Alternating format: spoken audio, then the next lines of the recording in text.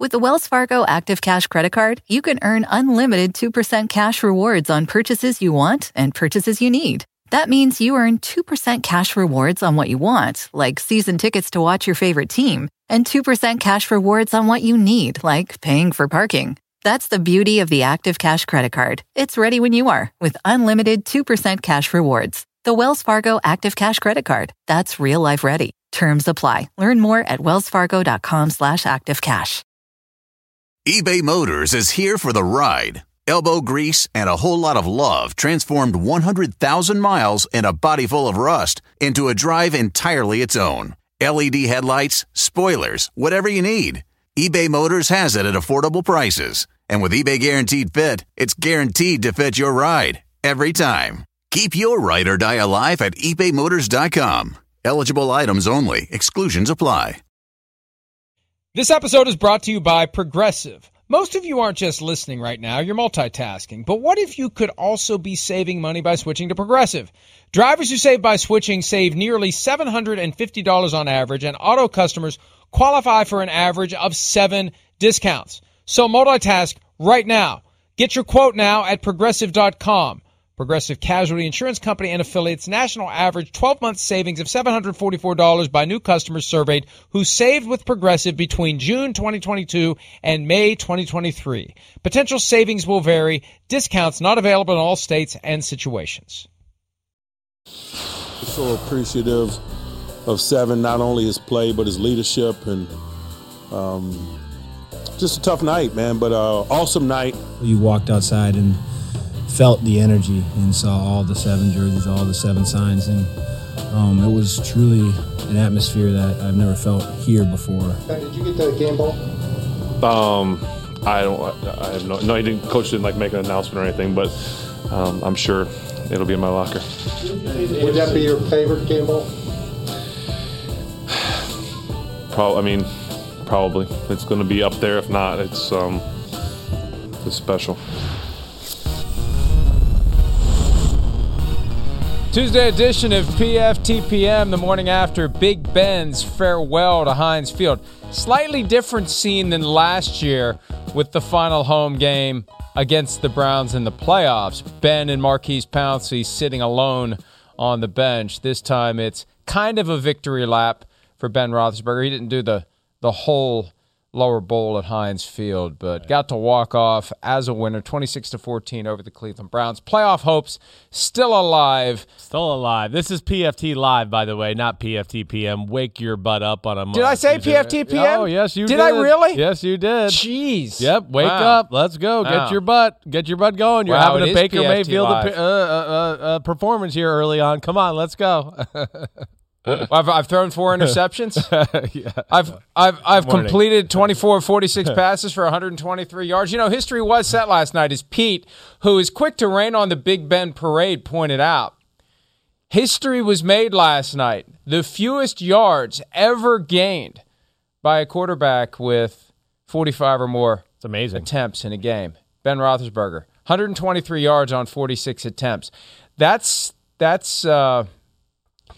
not a good night throwing the ball, but it doesn't matter. It doesn't matter because they won. They beat the Browns. It worked. It's amazing. It was amazing to see the outpouring, whether it was it felt like a 10-hour Super Bowl pregame on ESPN with all the Ben Roethlisberger adulation, and the fans stayed until the very end. And, he was there 18 years, and he won 2 Super Bowls. Yes, it's been a while since the last one, and yes, there were some unfortunate things that happened that everyone has apparently forgotten about back in 2010 or thereabouts when they wanted to run him out of town, literally. I remember listening to talk radio in Pittsburgh 2010 when it was just one person after another calling in, sharing their grievances about Big Ben. He cut in line at a Subway restaurant or whatever it was. I mean, it was any little thing they could come up with. They were so upset with him after he got suspended for his misadventures in Milledgeville, Georgia. Right. That's all gone now. It never happened. Never happened. It's amazing. It's an amazing act of redemption, and now he walks off into the sunset and still has a chance to get to a Super Bowl and literally walk off into the sunset with a trophy under his arm, although I would put the odds at that as very slim, especially since I don't think they get into the playoffs. because the Jaguars have to beat the Colts for them to get to the playoffs, and they have to beat the Ravens in Baltimore. I'll be stunned if the Jaguars beat the Colts. But crazier things have happened this week, Chris. So I can't rule out anything at this point. It's a crazy year. I mean, altogether, you're right. This week, this year, whatever, this month, we see crazy victories all the time. We saw the Jets really controlling a football game against the Tampa Bay Buccaneers, the Super Bowl champions, just this past weekend. So you're right. Anything's possible. There's no doubt. But I mean, hey, Pittsburgh. That was cool to see last night. That really was. I mean, first off, I want to give credit to the whole football team. I mean, just again, the way to get your butt whooped the way they did against the Kansas City Chiefs, I think the first thing that jumped out to me last night, their energy, their emotion, their toughness. I know you picked them to win the game. Pasta and meatballs, correct, check mark. I mean, but you're right, and that's to me like Mike Tomlin. Mike Tomlin, you say what you want. I mean, the Pittsburgh Steelers just always come ready to fight for the most part. Or whenever you think they're dead, they show you a little life. I think between that, the energy in the stadium provided by, people knowing that it was Big Ben's last game, the Steelers played an emotional, tougher football game from the get-go.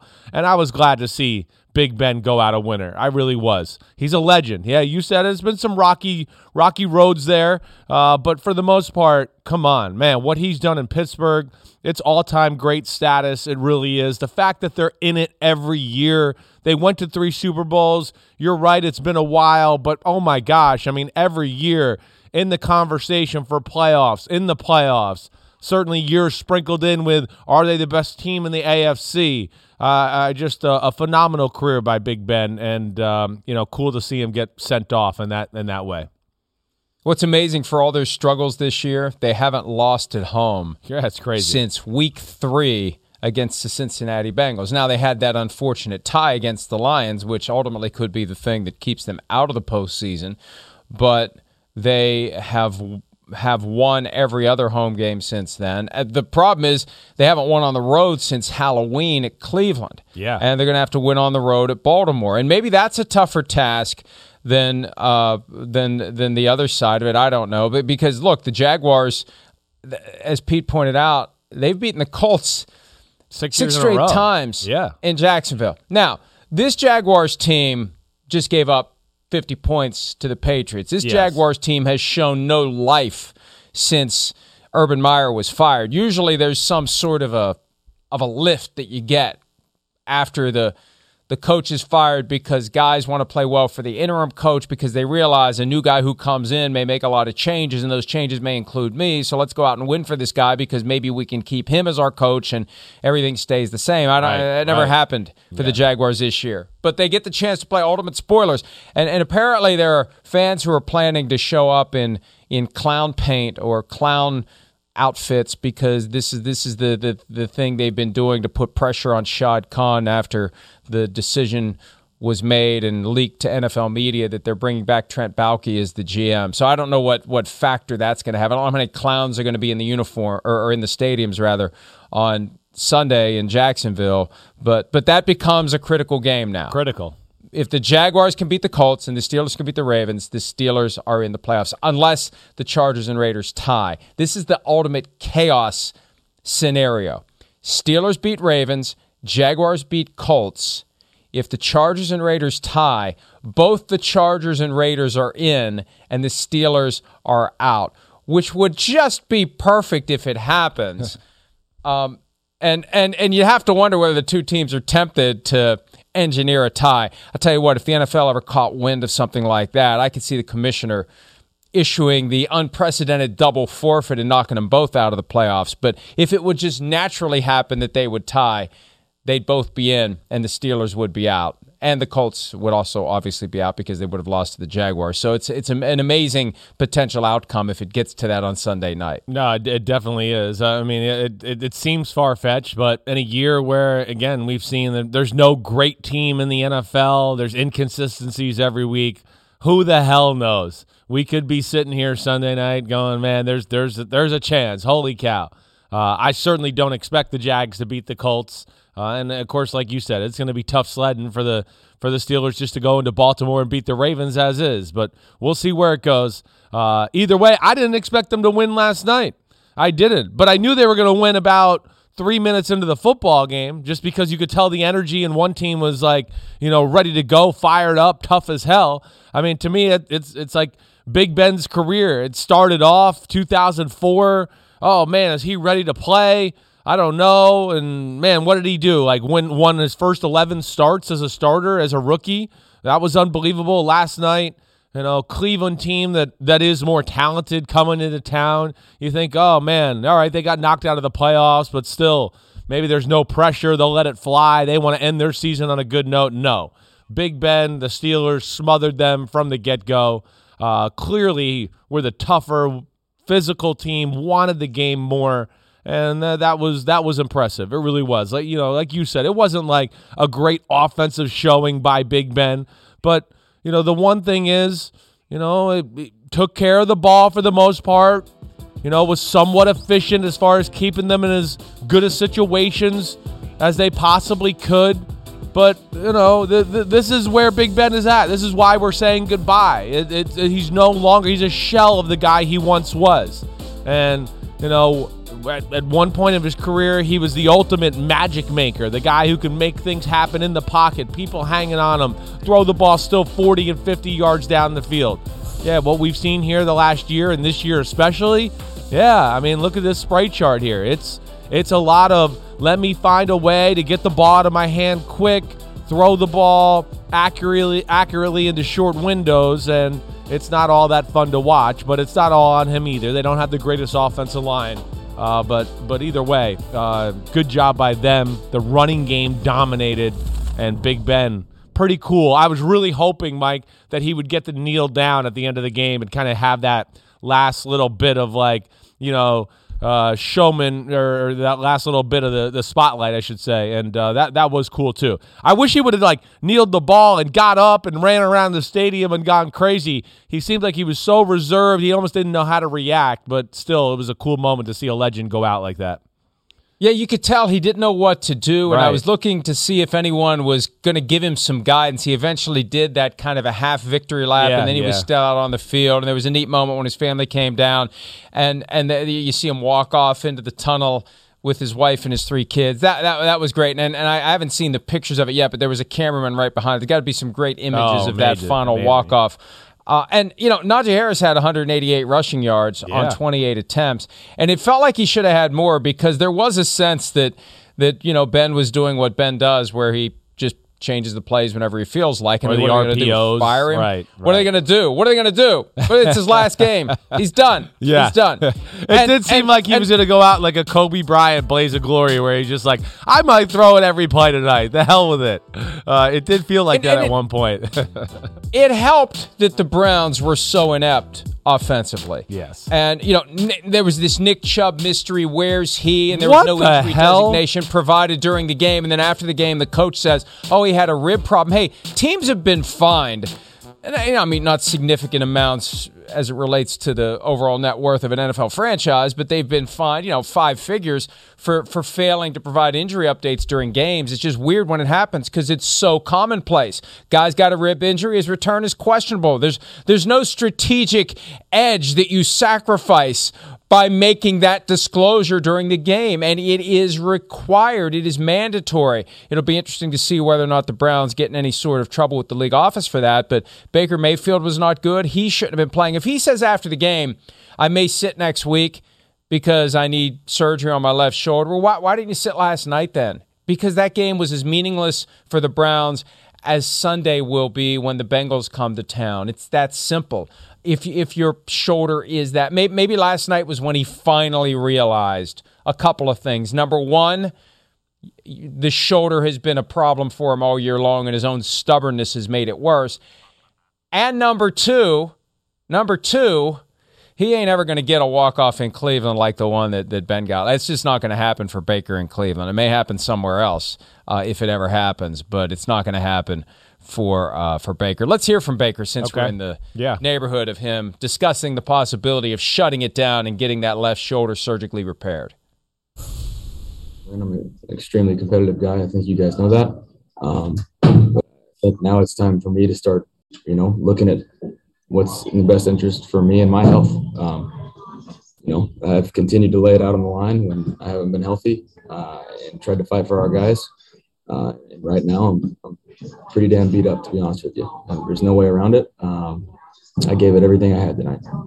Yeah, I've made the decision. We've had discussions that I am going to have surgery. I am going to get this shoulder fixed and, be able to come back next year at 100%. So that's been decided. Now, when it's happening, that has not been decided. As I alluded earlier, I don't have that answer for you regarding next week.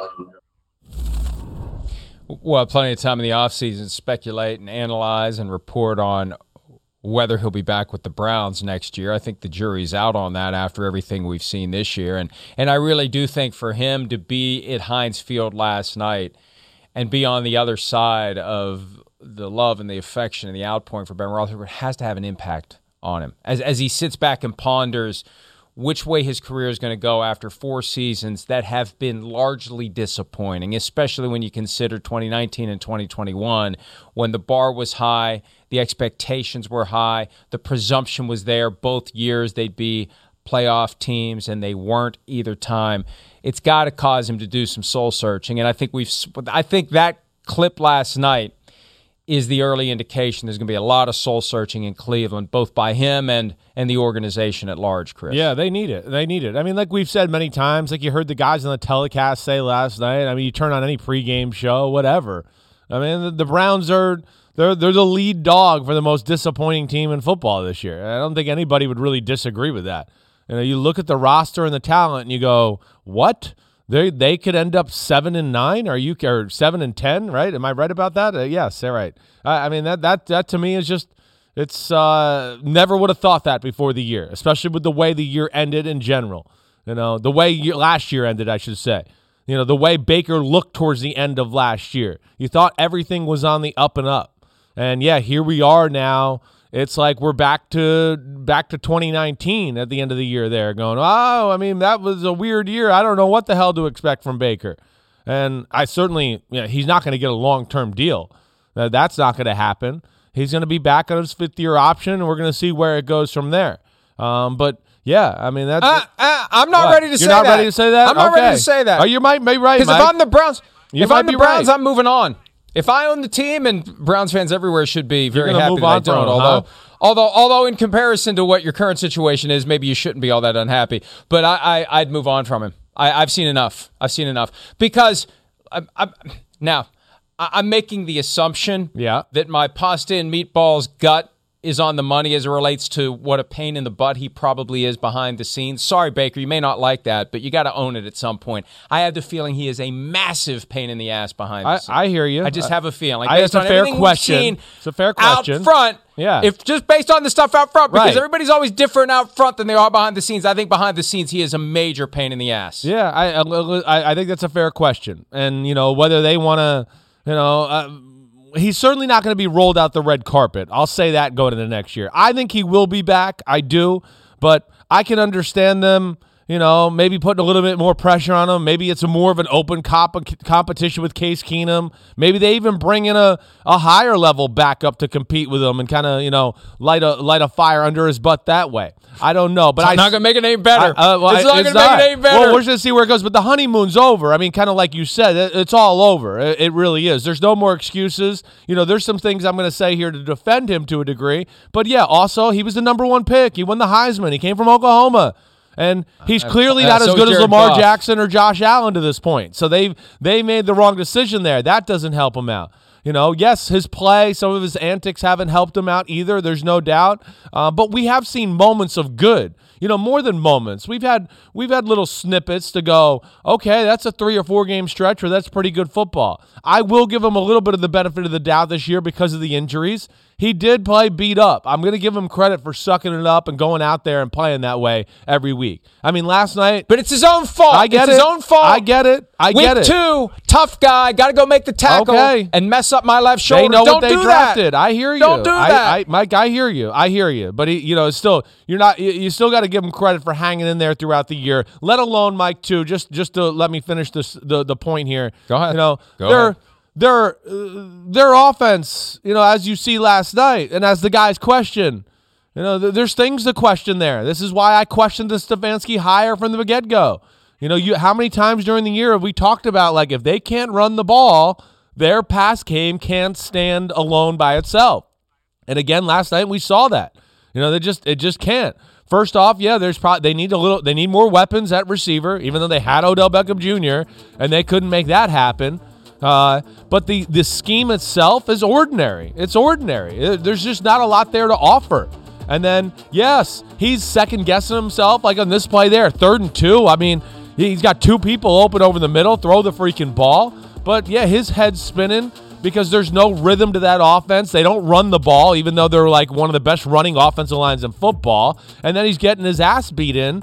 It's tough sledding there, you know, for him. So that's where I give him the benefit of the doubt. But, you're right in the sense of, like, the honeymoon is over, and maybe it is 50-50 whether he's back. I don't know. I expect him to be back, but I certainly understand the conversation going down. Let's hear one more clip from Baker before we get back to the Big Ben Love Fest. And we apologize for making the detour, but I'm sorry, this is more interesting to me than everybody else is going to be heaping praise. There's another network that probably will be heaping praise on Big Ben for 3 hours nonstop. We want to get into the weeds on the stuff that really is important to the future. Here's Baker Mayfield talking about the 9 sacks that he took last night and maybe why those happened. We got TJ Watt over there, and we're giving our rookie tackle a whole lot of help. It's not going to be good for him. Do you believe that tonight and really all season long you've been put in the best position possible to be successful? You know, I'm not going to get into too many details about that as a full season evaluation. You know, we've obviously been pretty banged up. You know, I believe in James. You know, this isn't. I pray to God that you guys don't spin this into something where I'm criticizing James Hudson. That's not what I'm doing. We're talking about an all-pro that he's going up against, and he's hasn't had very many starts. So I'm proud of James. He kept swinging. He kept fighting. Now, when it comes to, you know, what we've had to deal with all season, there's been a lot of ups and downs. You know, do I believe I could play better? Absolutely. Do I believe there's positions that we as an offense could have been put in that are better? Absolutely. There's so many critiques throughout the year. If there wasn't, we wouldn't be sitting here at 7-9. So it is what it is. That's a fair assessment. What else is he going to say? Yeah, it was a major disappointment of a season, and it's not all on him. He's just part of it. But look, when you have a season like that where the buildup is so intense, one of us thought he was going to win the Super Bowl. I'm not going to say who. But you know, hey, it happens. It's not like it was some crazy dart that you threw. They had that vibe after last year. There was a sense that they could take the next step. They went toe-to-toe with the Chiefs to start the season. Yeah. Kicked butt in free agency in the offseason. Had a good draft, you know. I just thought maybe it might happen, you know, but I was wrong there for sure. In some ways, it really was a disservice to them to open the season with that game. If they could have had a few, you know, not that there are any easy wins in the NFL. I don't care who you're playing, but just build a little confidence, work in the new guys, not have to come out of the gate so hot against a team like the Chiefs that, you know, anytime they open at home, no matter how good or bad they are, that's a tough place to go and win. So, you know, it was a tough year for the Browns. And I think that they have to take an objective view of everything, and they're a team that's driven by analytics in all respects, with Paul DePodesta coming over from baseball, and he's still been there. He's been the one constant the past 5 or 6 years. It'll be interesting to see what decisions they make. Now, let's go back to Big Ben. Pittsburgh. Big Ben. And let's not overlook the fact, you know, we just think, they go to Baltimore and the Ravens aren't playing or anything. The Ravens will take great pride and pleasure, of course, in sending Ben Roethlisberger into retirement with a loss, in keeping the Steelers out of the postseason if they can. Anything Pittsburgh related, they hate in Baltimore. The Ravens hate the Steelers. They will treat this like the Super Bowl in Baltimore. The opportunity to basically do the exact flip side of what we saw last night. 6 days later, Ben, no. Hey, I hope you enjoyed Monday night, because you aren't getting anything like Monday. We're not going to give you any type of a send-off here in Baltimore. We're going to try to kick your butt right back to Pittsburgh and make sure you don't get to the playoffs. And again, they haven't won on the road since Halloween, so it's going to be a tough road. But last night was a great night. Let's hear a little bit from Ben Roethlisberger on the emotions of what clearly was his last time ever at Heinz Field. It wasn't pretty, but like I said out on the field, I think that's kind of feels like that's been my style. Not pretty, but finding a way to win. It's just, this is home, you know. I know I was born in Ohio, but I live here and I'll always be here. And these fans in this place, it means so much to me and my family, and always will. And I've always said that they're the best fans in all the sports, and I'll stick by that to the day I die. And to see all the signs and the jerseys and the towels, and to hear them cheer for me coming out of the tunnel, all that stuff, it just I don't know that I'll ever put it into words, and that's why I want to soak it. I wish I could bottle it and have it forever, but I will in here and in my mind. And if they do get in, it will be as the 7th seed, so they will not be playing again at Heinz Field this year. So it is it for Ben Roethlisberger, and it really was a great way for it to end. I mean, rarely do you see everything line up just like that. The other great quarterbacks, you know, so many of them in recent years end up finishing up with another team. Ben Roethlisberger going 18 years wire to wire in Pittsburgh, and look, he knows he's got sufficient self-awareness to know it's done. He would play somewhere else. My son and I were talking about this last night. It's like, what else is he going to do? That's right. If he was capable of playing for somebody, making $15-20 million next year, and doing the thing that he loves for one more year, he would do it. You know, it's not like when your football career is over, you can go play football with your buddies. Like if you're a basketball player, if you're a baseball, you know, it's done. You're never playing football again in your life once you're done. If he could still do it, he would do it. But I think he understands, as does everyone else, that it is time for him to walk off into the sunset while he still can. Yeah, no doubt. I mean, again, it is. You know, we see it. He sees it. You know, I mean, we saw a lot of these signs last year. You know, we came into the year going, can they really put this together? I'll give you a lot of credit. You kind of before the year were like, it's over. I don't really think that even no matter what they do, will they be able to fix this or get Big Ben to play at a really high level? Yes, I mean, he's limited. And certainly, you know, had moments of being scary this year as far as like I don't trust him with the ball. What's he going to do in the pocket? You know, there was that aspect, you know, in certain games as you played throughout the year. Last night I first off was so impressed with the fact that he could be that emotional before the game and really kind of take it all in and not try to just block it out and be the machine quarterback. And then be able to flip the switch and go out and play and make good decisions and get everybody in the right place and do all of that. You know, that was impressive. That really was. I mean, I think that was cool. And here's one other thing I'll say, too, that I respect about Big Ben for the year. You know, Big Ben, hey, you know, it could be a little bit of a drama queen every now and then and blah, blah, blah. But this year, I think he's known he's going to retire for quite some time. I think we both know people that he told...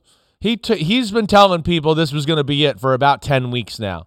I do give him a lot of respect for kind of like keeping his ego or checking that at the door for the bigger picture of the team here as they were fighting for a playoff spot and not making it about him. He did do that this year. He did not make it about him. He was a Steeler. He went out a Steeler, and this kind of just fell into his lap last night. You know, so that was cool to see, and I give him a lot of respect for kind of handling it that way this season. Well, and there is a maturity that kicks in as you approach the age of 40. He's a far different human being than he was when he came to Pittsburgh. And look, I don't want to gratuitously pick at old wounds, but he was a major pain in the ass for the Steelers early in his career, and he fought through it. Maybe that's the research that Baker Mayfield needs to do. Maybe as he grows and matures and ages, he can develop into a better overall quarterback, a better teammate. Ben Roethlisberger was a bad teammate early in his career. The stories are out there everywhere. From, you know, little things like refusing to sign autographs for players, like for charitable things where, hey, you know, we're doing this. Can you say no? Well, who does that? Right. Who does that to a teammate? He's famous for that. Who does that? Right. Right? Right. Yeah, he's a little different that way. He is. He's a different guy that way. But nonetheless, still the general on the field, is the epitome of Pittsburgh and what they like as a quarterback.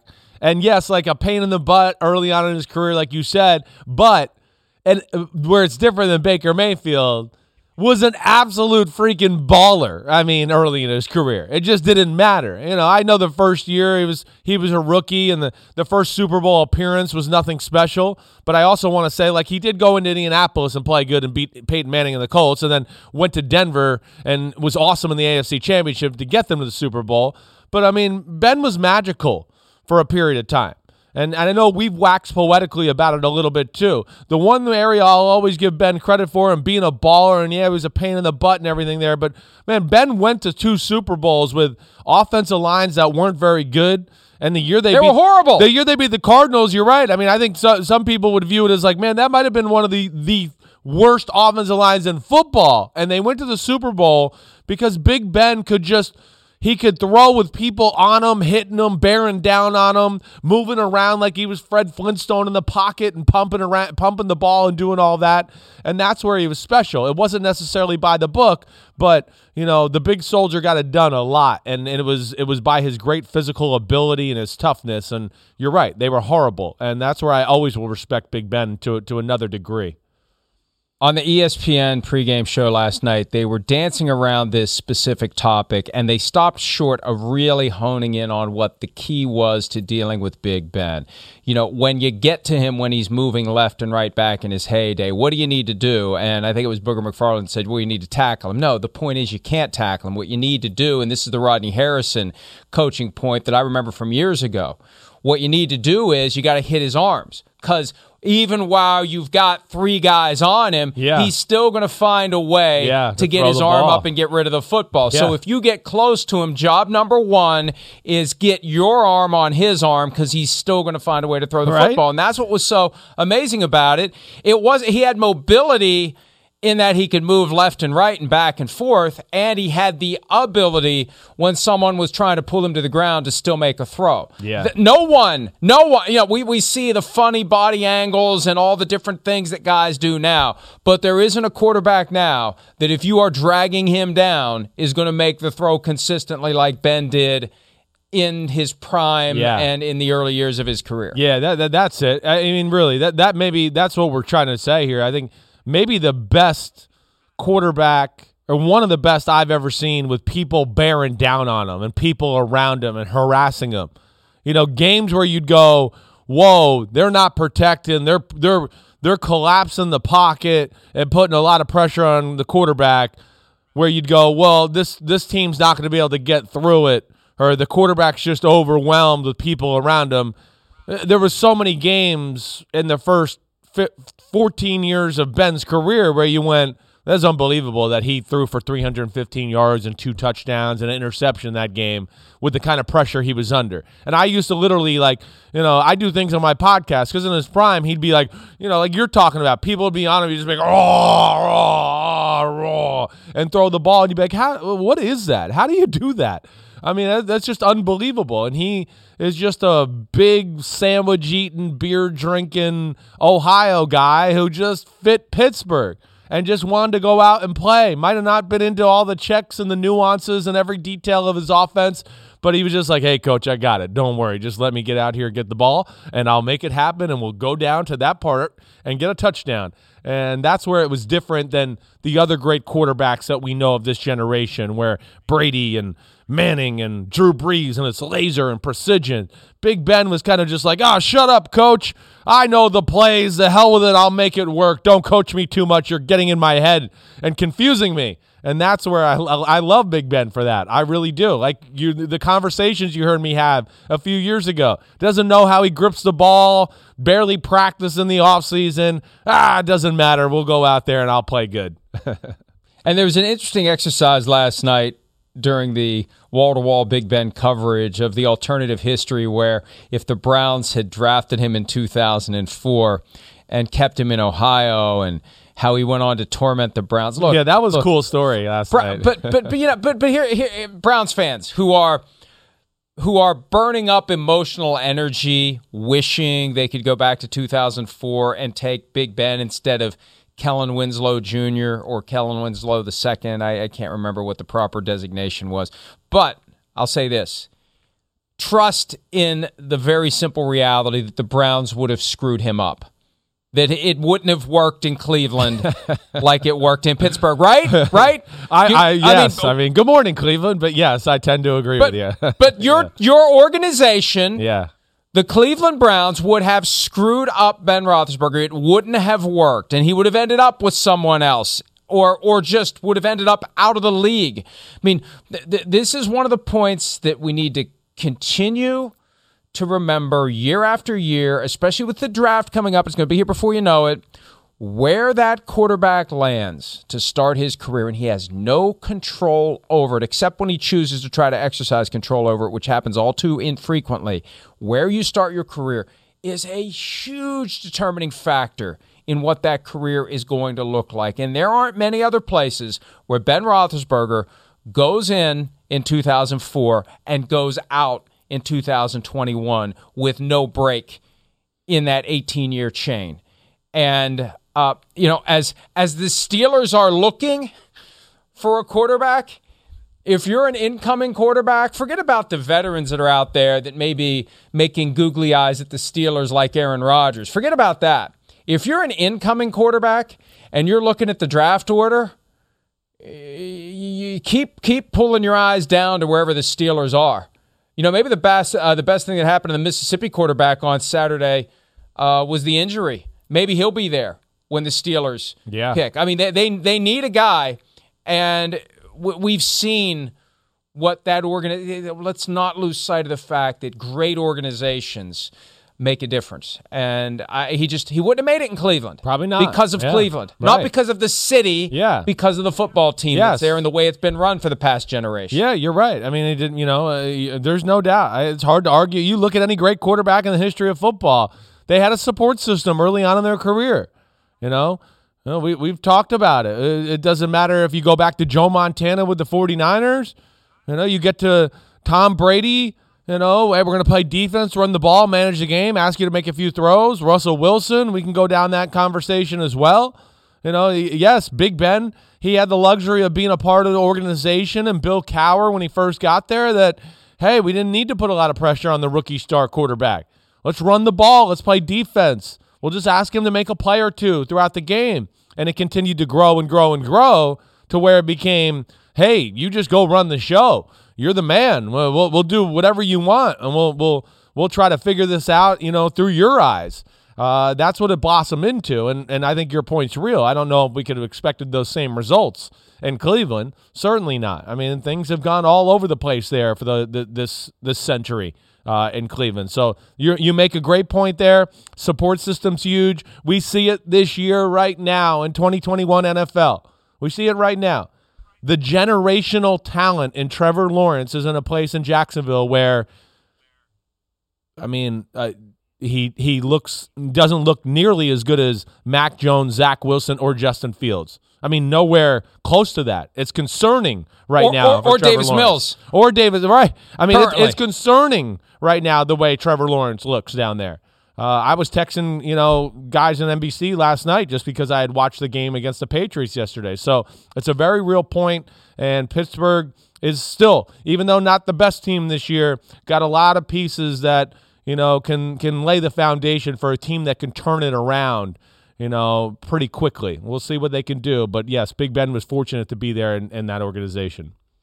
This is a topic for another day, but this is an occasion for me to explain why from time to time you will hear me say that the draft is a mistake, that quarterbacks and all players should be able to pick where they go. And Chris, here's one reason why people should take that seriously. Giving the crap teams dibs on the best players coming out of college football creates no incentive on the crap organizations to become less crappy. You talk about having the support system. Well, you know what? If you've got to recruit your quarterback, if you've got to convince him to come play for you, instead of being able to say, we stunk this year, we get the best quarterback. Let's ruin him until 3 years from now when we'll ruin the next one. You have an incentive to be not dysfunctional at that point. You have to be sufficiently functional to attract someone to come to you. And see, a team that needs a quarterback is going to be most likely to attract a great young quarterback. They're not going to go to Kansas City. They're not going to go to Dallas, where you got a guy under contract for 4 years at $160 million. They're going to go to the place where they think they're going to get to play. But they're going to go to the place where they think they're going to get to play, and they're also going to develop the way they need to. It's at a time when the NFL should be thinking about coming up with ways to ensure that the best young quarterbacks are properly groomed and mentored and develop into guys. If the NFL wants to expand, and I think they do, to 34, 36, 38, 40, you can't just have these guys land in a wasteland that ruins their careers. And you encourage that. And let me be more accurate. You don't discourage it by giving Jacksonville one of the top 3 picks every year. That's your reward for being bad. Why is there a reward for being bad? There should be an incentive to not be bad. Anyway, I don't disagree with you. I don't necessarily disagree with you with all that, but that's fine. I understand what you're saying. Don't we want great quarterback play? Don't we want to incentivize teams to develop the support system? But the current system's pretty damn good. I mean, we were at 24 teams were in the playoff race till last week. It's competitive. I know. We also got to Trevor Lawrence wasn't. Well, I know, but you also got to take it. We were kind of saying these things about Joe Burrow in Cincinnati, and now they're the most fun damn offense to watch in football, and it's great. So it doesn't always work out to the negative way, but your point is real. Yes, the support system's very real. For it could be a superstar quarterback, and you go to a crap situation, and like we always say, you're going to look like crap and smell like crap, and that's a lot to overcome for a young kid, and it makes it tough there. Yeah, we've seen some quarterbacks have gotten a little more fortunate as far as their support system early on in their career, and that allows them to develop into something where you'd go, I don't know, maybe if you put that quarterback there, he might have too, but, hey, it's hard that way. I understand what you're saying. That may have been one of the things Baker Mayfield was thinking last night. I got stuck in a spot where Hugh Jackson was my head coach, and then Freddie Kitchens was my head coach, and we've had just a revolving door of dysfunction. If I would have started in a place like Pittsburgh, maybe I'd be 4 years into a Hall of Fame career, just like Big Ben was. So it's a conversation right now because I think the contrast isn't any greater between what we've seen in Pittsburgh for the last 18 years and what we've seen in Cleveland for the last 18 years, and Ben could have been. If the Browns weren't sufficiently dysfunctional to not realize what Ben could be, he would have been part of the dysfunction and ruined by the Cleveland Browns by 2009. TJ Watt, not ruined at all by being a member of the Steelers. I remember when they drafted him in the first round several years ago. It felt perfect. It was one of those things where I really hadn't thought about TJ Watt at the Steelers, but when you hear it called out, it's like, boy, this is going to work. Duh. And it worked well. Yeah. And it worked so well that he got to 21.5 sacks last night, one short of the asterisk Michael Strahan record, because the 22.5 sack was a fake and a phony and a fraudulent sack, and the passage of time does not change the fact that Brett Favre deliberately gave him that sack. So TJ Watt has tied Michael Strahan in my mind. Here's Watt talking about where he stands after getting 4 sacks last night against the Browns. First year or two, I used to do big individual goals, X amount of sacks, TFLs, all that stuff, but it adds too much pressure. You start chasing and all that stuff, and now it's just trying to affect every game the best that I can, prepare, and it's been working for me, so I'm not really looking at goals like that anymore, just trying to be a game wrecker. Oh, he is a game wrecker. And look, somebody talked earlier this year about the difference between pressures and sacks. I think it was Bill Belichick. The sacks can't ultimately be controlled. All you can do is get yourself in the vicinity of the quarterback. Right. The sacks will come. Sometimes they come, sometimes they don't. And it's frustrating when you get close and you don't get the sack. But just keep getting close. Just keep doing what you can to get close. And sometimes the planets line up, sometimes they don't. And this year they have lined up repeatedly for TJ Watt, and last night they almost lined up to the point where he overshadowed Big Ben Knight in Pittsburgh by breaking the single-season sack record. I know. Well, there was a part of me that was kind of rooting for it, because of what you said, so there would be no asterisk, so you could just go like, man, get one more sack and tie Michael Strahan. And now we could go, hey, they both got 22.5 sacks in a 16-game season. No, that would have been cool. One got no. He did not get 22.5 sacks. I know. Jared Allen got 22. Justin Houston got 22. That's the real record. Yeah, in a lot of ways, yes. Brett Favre, Yes, that was not. It was not cool to the rest of the history of the NFL that Brett Favre did that. But either way, like T.J. Watt, I mean, you said it. It's special. Brett did it for Uncle Rube. Maybe that's the explanation. Maybe he did. He affects the game in so many ways, and what he does. I mean, you're funny, but he really is just like. I mean, just the hustle.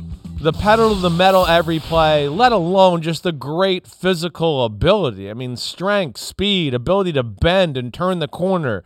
Unbelievable, quick, powerful hands on some of those sacks. Also, like he kind of just said, affecting the game and the broader picture. I mean, first off, how many times did the defensive line realize that, Baker Mayfield's going to throw the ball, and he's got that long windup that's so deliberate, they timed it out and batted balls down. That was another issue last night for Baker Mayfield on the offensive side of the ball. But, Watt doing that like we saw in the clip there. He's just a phenomenal football player, and let alone he's not just a pass rusher. You can drop him into pass coverage in that 3-4 scheme, and he can do a lot of stuff that way. He is, awesome. He really was. That was an amazing performance last night. I should have mentioned Mark Gastineau as well. He was the original 22-sack guy back in 1984. Jared Allen did it in 2011 for a 3-13 Vikings team. Justin Houston did it with the Chiefs in 2014. 22, in my mind, is the record shared by three guys. T.J. Watt can set – and, hey, 17 games – people are like, well, there should be a difference now. No. When it went from 14 to 16, nobody ever said boo. There was no difference, right. The size of the season is now 17 games. So the single-season records eventually will adjust to 17, just like they'll adjust to 18. It's never going to be more than 18. I'd be stunned if it is. Watch, it'll be 20 someday. But whatever the size of the season is, that's how you determine the single-season record. That's it, period. So T.J. Watt gets one more game to get one more sack to tie the asterisk Michael Strahan 22.5 and 1.5 sacks gives him the single season record, and I hope he gets it. It's been 20 years now of seeing the fraudulent Michael Strahan record, and I'm sorry. Michael Strahan's gone on to do great things. Yeah, he's awesome. Great. It's not personal. But that record, it's fraudulent. He shouldn't have wanted that. Why do you want that? It was a gift from Brett Favre called an audible to give Michael Strahan the extra sack. I'm sorry. I'm not a purist by any stretch of the imagination, but it's a fraudulent record. Well, yeah. Well, it disrespects the other guys. It just disrespected the guys who had the record, who had worked so hard. And, got it in a way that was within natural competition of the football game, not a, staged moment where it's like, oh, the pitcher knows this is a big, he's willing to be a part of the history here. He's going to throw the ball down the middle so the guy can break the home run record here. That was what that kind of was, and that's not football. That's cool in baseball. That's great, good. But that doesn't go down in football. That's where, it's a little flawed, certainly that way. But, man, T.J. Watt, just what an unbelievable year by him. It really is. And also added to that, he hasn't even been totally healthy and missed games. I think that's, you got to remember that aspect too. That even makes it, that much more special.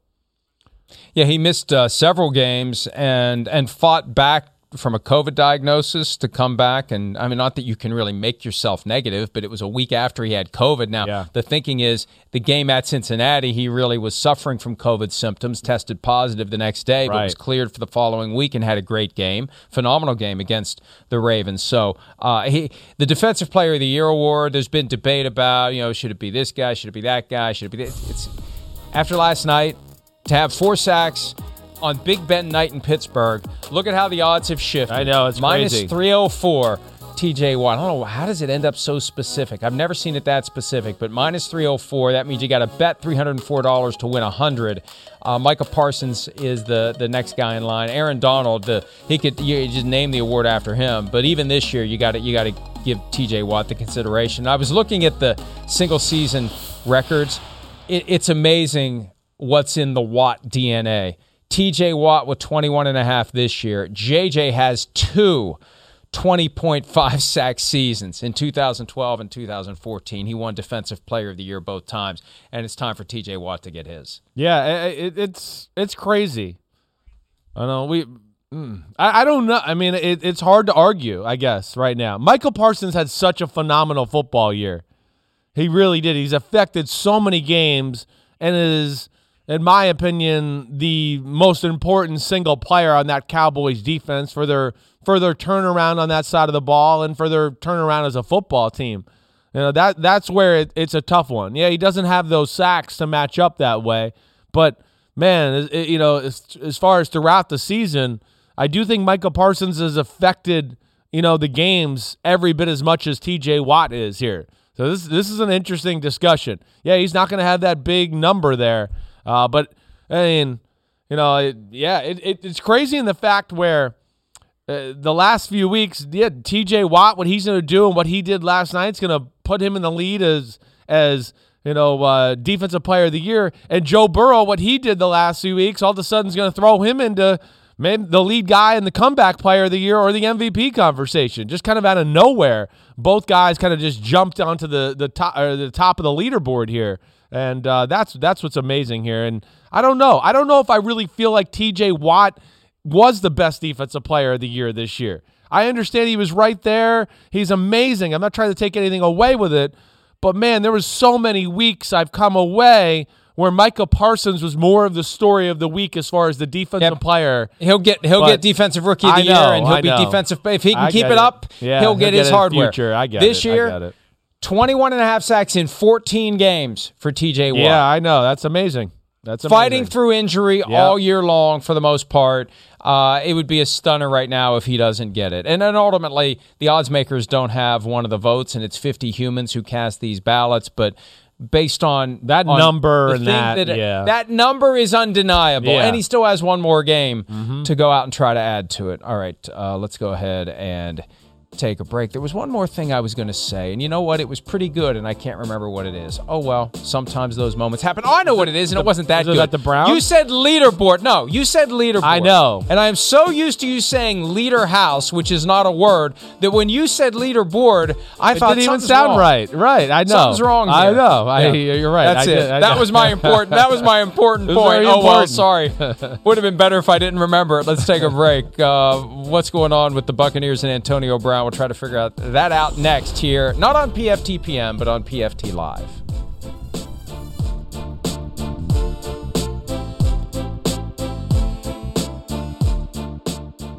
Around any corner, within every battle, and with the dawn of each new day, the threat of the unexpected, the unpredictable, and the unrelenting lies in wait. But Marines will always be there. They are the constant in the chaos.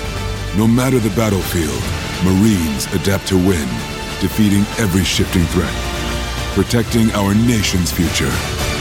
The few, the proud, the Marines. With the Wells Fargo Active Cash Credit Card, you can earn unlimited 2% cash rewards on purchases you want and purchases you need. That means you earn 2% cash rewards on what you want, like season tickets to watch your favorite team, and 2% cash rewards on what you need, like paying for parking. That's the beauty of the Active Cash Credit Card. It's ready when you are, with unlimited 2% cash rewards. The Wells Fargo Active Cash Credit Card. That's real life ready. Terms apply. Learn more at wellsfargo.com/activecash.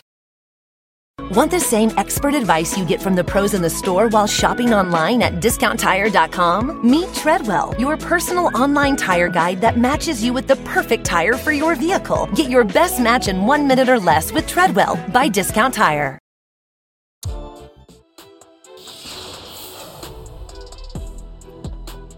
The Antonio Brown incident from Sunday continues to create plenty of questions and discussion and speculation and uncertainty as to, most importantly, what the Buccaneers are going to do with him. They said he's off the team.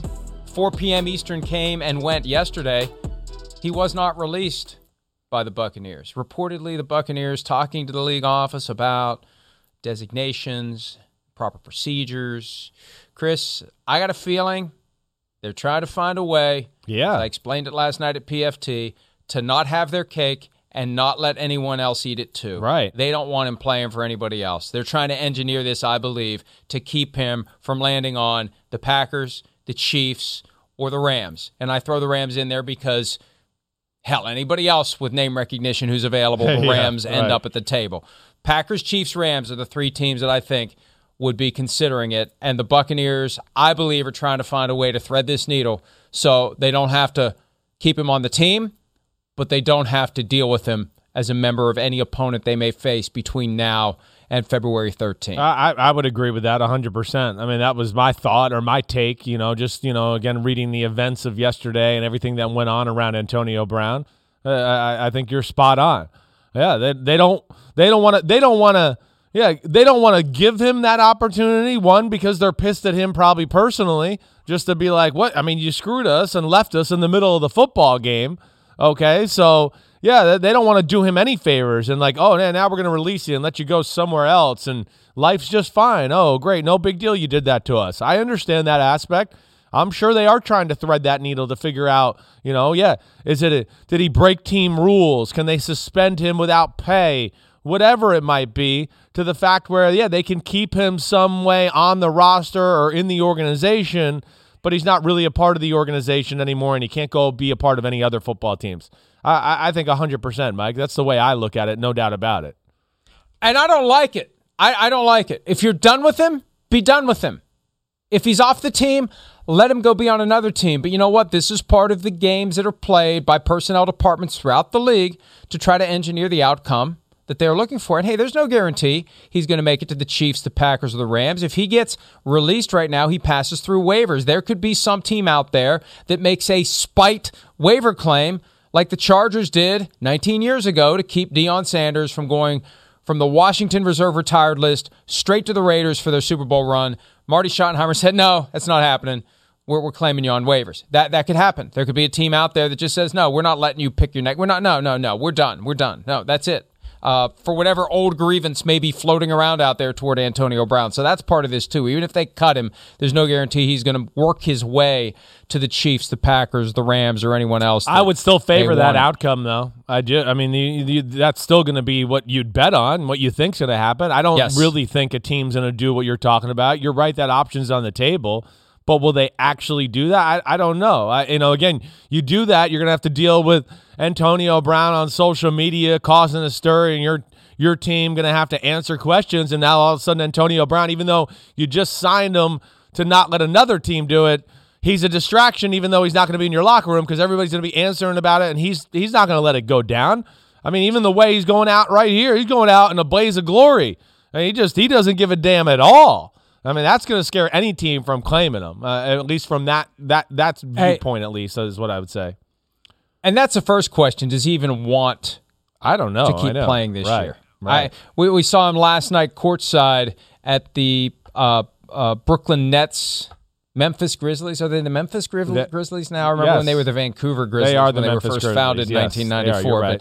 But he hasn't even left the New York area. And I doubt that he wants to play for the Jets or the Giants for a meaningless Week 18 game. I think if he wants to play, it's to pursue a championship. And the Chiefs are the most obvious destination to me because Andy Reid loves to give guys second chances, or I don't know what number we're up to with Antonio 74. Brown, but it's not second. About 74. And also Josh Gordon, the guy to whom they gave his latest umpteenth second chance, although he's a different story altogether, and I've got issues and problems with why he's never been able to fully blossom because the NFL cares about things they shouldn't care about, like a guy smoking marijuana on his own time.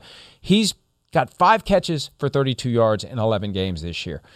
It's not a stretch to say it would be an upgrade from Josh Gordon to Antonio Brown. Right there. Hey, Josh, we've kept you around for 3 months. We've tried. It just hasn't worked. We got to go in a different direction. And here comes Antonio Brown. And that could be the difference. And when you look at the Chiefs, they have to be doing some soul searching after what happened in Cincinnati on Sunday. Maybe if they get an opportunity to get Antonio Brown, they jump on it. Yeah. And then maybe the Buccaneers regret it February 13 in L.A. if it's Buccaneers Chiefs in the Super Bowl and Antonio Brown is helping make the difference for the Chiefs like he helped make the difference last year for the Buccaneers. Yeah. It's that simple. And again, I don't like it, but it's not like there's anything anyone can do about it. And Antonio Brown, and look, we don't know how much blame goes around here. I think the Bucs are doing a good job as painting him as the bad guy and also not so subtly painting him as having mental health issues. I think there's more to this story. We were talking about this yesterday on PFTPM. I'd like to get some people under oath and ask him some tough questions because I feel like there's some blame to go around on how this all fell apart on Sunday, Chris. I would think at some point we'll hear those stories. I don't know what the hell went on. I wouldn't. But I do think we named the teams that I think are the teams I would look at to go, they're in the leader house. There we go, right? For a guy like Antonio Brown. Yeah, the Bucs got to be scared of Super Bowl, Chiefs. Wait, they do need another weapon. We know that. They need another weapon. And especially, they got to play the Bengals in the AFC Championship game. So you saw there, they need another weapon. I mean, their offense disappeared in the second half of the football game the other day. The Rams certainly could use another one. And they have two coaches that are into blending those personalities. The Packers, I don't know. Who knows? The Packers, if it's 7 cents too expensive, they might not do it. So you never know with them. but it would make sense and have put the same fear in the Bucs too. Now, here's the other question I want to ask you about this a little bit. The story of right now, he didn't want to go back in because his ankle. Can we play the video of him leaving the field again, please? Yeah. Well, because this doesn't look like a guy who has an ankle problem as he's running and jogging. I'm surprised. Yeah. I'm surprised you would say that because you, of all people, would know the difference between running and jogging off a field and making hard cuts out of breaks. I get and doing everything you have to do when you're playing. But this is Antonio Brown on strike 74. This is all I know. He could have said this in social media. He didn't. This is totally his agent on damage control to try to give him another chance. Come on. We know that. Come on. Well, okay. Maybe it is. Maybe it isn't. But there's not one lip on film. There you can watch him. He's running routes perfect. There's nothing. Bull crap. Okay. Yeah. All right. I'm not Let's mad have at the you conversation, though. Yeah, I know. Yeah. But the way that it has come out, and this, hey, if the NFL is going to own and operate its own media conglomerate and they're going to have people on the air saying these things, then they become relevant to the conversation. Yeah. And Ian Rappaport was saying yesterday that Antonio Brown's position is that his ankle was sore, and that's why he didn't go back in the game when Bruce Arians told him to go back in the game. Well, he does have an ankle injury. I know. People are like, I didn't know anything about an ankle. We're going to play Bruce Arians in a second. He missed practice on Thursday of last week. He missed practice on Friday of last week because of the ankle injury. He was listed as questionable. There was doubt that he was even going to travel to New Jersey.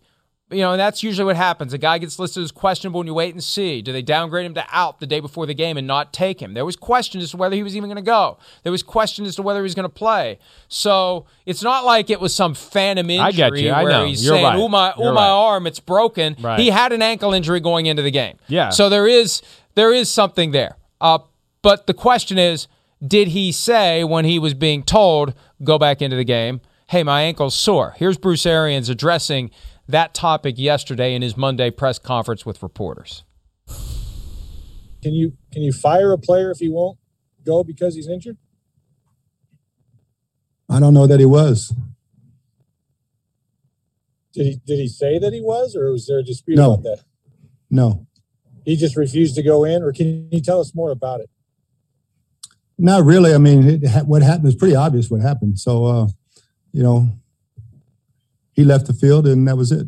Bruce, just to clarify on AB, so you didn't tell him to leave. He left completely on his own in this thing yesterday. We had a conversation, and he left the field, yeah. Was there any issue or displeasure on the team's part with the way that AB handled his rehab for his ankle injury? No, none whatsoever. He was cleared to play last week, played good, cleared to play this week. He played better than good against the Panthers in Week 16. Right. Now, Bruce Arians is the first one, frankly, I'd want to put under oath because there's a point where he's going to stop answering questions from reporters. If you got him under oath, he has to keep answering the questions. And there's enough there, and this is a pasta and meatballs thing for me, Chris. I used to question people sitting across from the table. There's enough there for follow-up questions to probe, to test whether or not there are underpinnings of logic in the things that are being said. At one point, Bruce Arians says, well, we all saw what happened. Well, that was after the conversation. The conversation caused what happened. I want to know what was said by everyone involved. I want to know who heard what before I can come to the conclusion that Antonio Brown did or didn't say my ankle is sore, and whether or not Bruce Arians did or didn't react to that angrily and say you're off the team. Because, frankly, I kind of like the look. If somebody comes to me in the middle of the day and says you're fired, I'm not hanging around for the rest of the day. Now, how I walk out the door with my box of effects, I would probably leave my clothes on while I did it. But if I'm in a workplace and they come to me at the middle of the day, right after lunchtime, and say, you're fired, I'm not hanging around for the rest of the day. So I just doubt they said you're fired. I said you're off the team. He said you're off the team. That's been reported. I don't know that he said that yesterday, but the whole idea was he said get back in the game.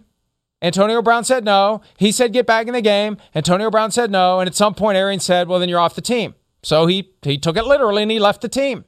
So that's the thing. That conversation, especially when you're dealing with Antonio Brown. Yeah, right. When you're dealing with him, right? Because Bruce Arians knows people very well. He's been coaching for years. He knows how to press guys' buttons. I feel like maybe there was a little pressing of Antonio Brown's buttons because I have a feeling that Antonio Brown had gotten down to Bruce Arians' very last nerve over some of the stuff he's had to deal with. Because here's Tommy's guy. I didn't want this guy in the first place last year. And we can pull the quotes. Bruce Arians said, no, Antonio Brown. He was with him for 2 years in Pittsburgh. No, Antonio Brown. No. Oh, we're signing Antonio Brown. Well, from the get-go, we knew. Come on. You don't need to be a genius, which qualifies me to engage in this analysis, that it was because of Tom Brady. And it's always been because of Tom Brady. Yeah. And maybe Bruce Arians saw an opening to just say the right thing at the right time to spark the eruption of Mount Antonio that brought this all to an end.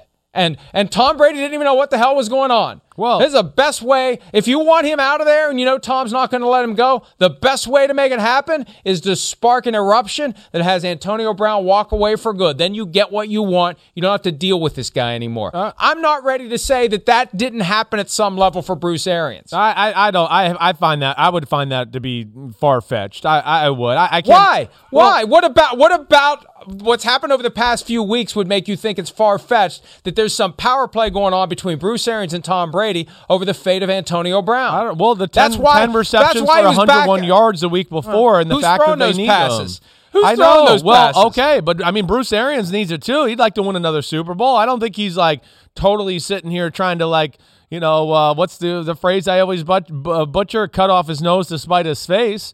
Bite off his nose. Yeah, bite off his nose, right? But to me, this is where it still smells fishy. And I'm going to support Bruce Arians. It just doesn't seem like the normal, checks and balances were done here.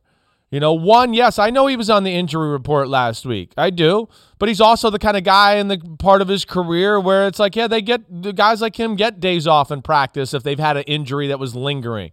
He certainly didn't look injured in the game against Carolina. I didn't see anything. He was injured against the Jets. We don't see any conversations between him and a trainer on the sideline looking at an ankle. There's none of that. I mean, if Antonio Brown was really going to the trainer and going, man, I can't play, I can't do this, I have a hard time thinking Bruce Arians and the Bucs are going to keep all these people quiet to just screw over Antonio Brown for this situation. There's no way that's going to get out. Players were there. They would have witnessed, no, I heard Antonio Brown trying to tell them their ankle was hurt. That's not going to be able to be kept secret. That's going to come out. And to me, that's where I'm still going to go with the side of the Bucs and Bruce Arians in this one, to where I don't know exactly how it went down. But I'm not picking a side. Yeah, I'm not picking a side. I'm saying there's reason to ask questions that we're never going to get to ask and we're never going to get straight answers to. I'm not saying that it definitely happened that way. I'm saying, look, hey, this constant drumbeat of he needs help and he's got mental health issues is the perfect cover for all sorts of shenanigans that may have gone on to lead to the point where he's saying, oh, poor Antonio Brown, we hope he gets the help he needs. I mean, Tom Brady was on his podcast last night with Jim Gray saying over and over again, Antonio Brown's got all these issues and, we love him and we hope he gets help. I hope Tom Brady's at the front of the line helping him as much on the way out as he helped him on the way in if he claims to love this guy, because the guy needs help right now, and Tom Brady is one of the few human beings on the planet who has proven that he can get through to Antonio Brown. So you could argue Antonio Brown needs Tom Brady now more than ever, but I don't know that Tom Brady is going to press pause on his routine to make sure that his friend Antonio Brown gets the help that he needs if he truly needs help. I have so many questions about what happened on Sunday. I get that. And we're never going to get the answers to them, but I think that we should allow for the possibility that maybe, just maybe, and I like how Tuesdays have become our let's argue about something Bruce Arians said or did day of the week. You're right. But My gut is telling me there's a chance that Arians had enough of Antonio Brown.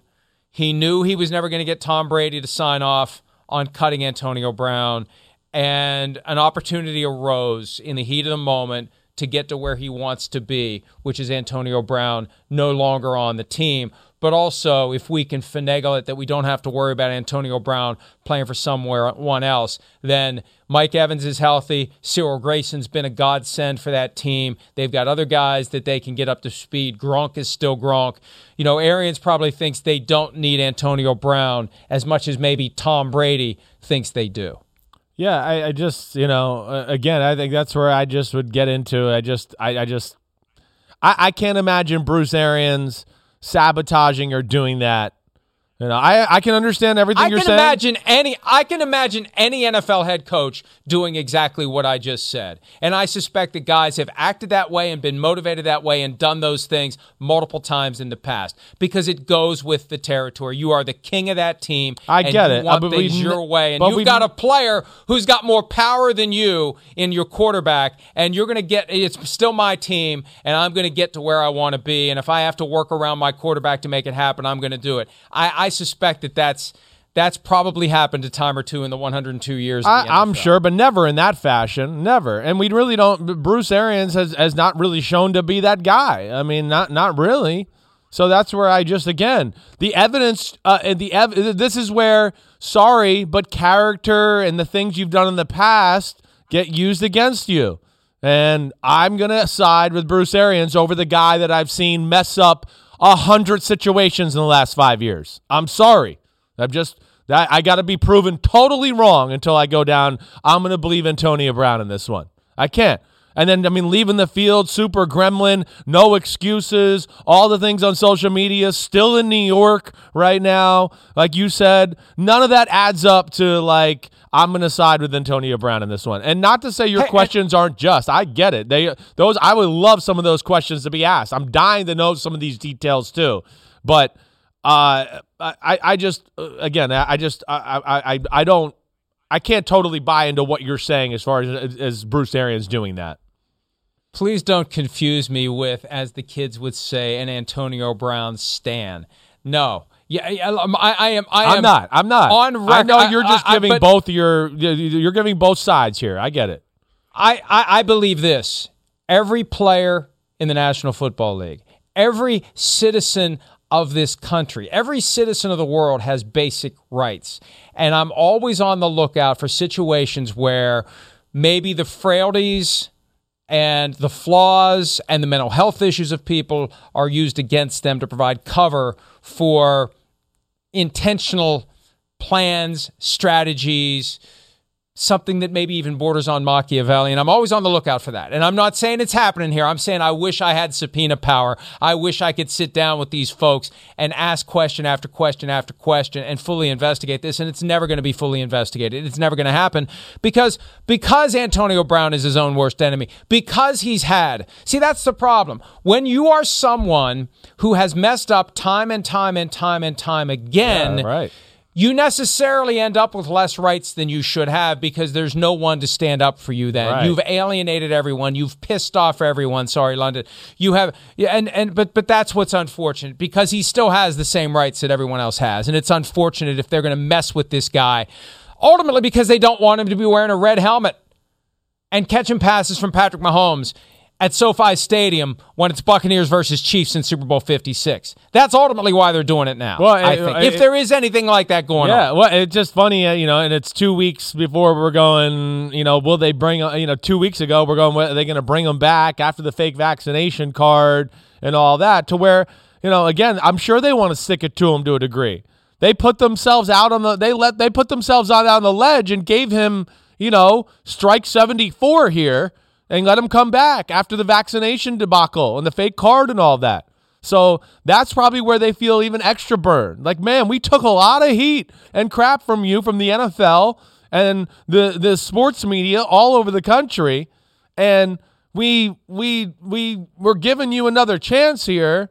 And I can understand, I don't know what the hell happened, but I can understand that disagreement or whatever going on the sidelines where Okay, that goes down, and after the game, the Bucs are going, wait, we're not going to let this guy now just work his way into the situation he wants to. We just stuck our neck out there to kind of give him another chance and an opportunity here, and he burned us, and that's where they're going to have a hard time. But they did it for themselves. They did it for themselves. I know. That's where you also got to get back to that, too.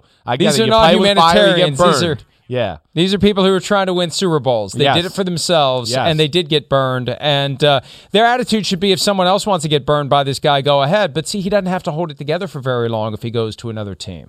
That's the reality. It's just it's a 3-4 week proposition, and maybe he can, just to spite the Buccaneers, hold it together long enough to help the Chiefs get to the top of the mountain. So that's part of what's going on. And now, if the system ends up keeping him from joining another team this year, and he's sufficiently upset, and he's in a position where he can find someone who he can tell the story to in a very persuasive and convincing way, I'd love to know everything he knows about the fake vaccine card subculture in the NFL, because I got a feeling he knows all the guys that did that. Maybe guys on other teams. Right. I would think maybe that's other how it guys gets on the around. Buccaneers who didn't get caught. I got a feeling he knows some things. So the NFL better tread lightly here, because there may be an interview somewhere of someone talking to Antonio Brown and getting to the bottom of some stuff that the NFL has deliberately chosen not to get to the bottom of. Let's take a break. We'll try to get to the bottom of the craziness that happened in Washington, not during the game between the Eagles and WFT, but the WTF moment when Jalen Hurts was walking off the field and the walls literally came tumbling down. More PFT live right after this.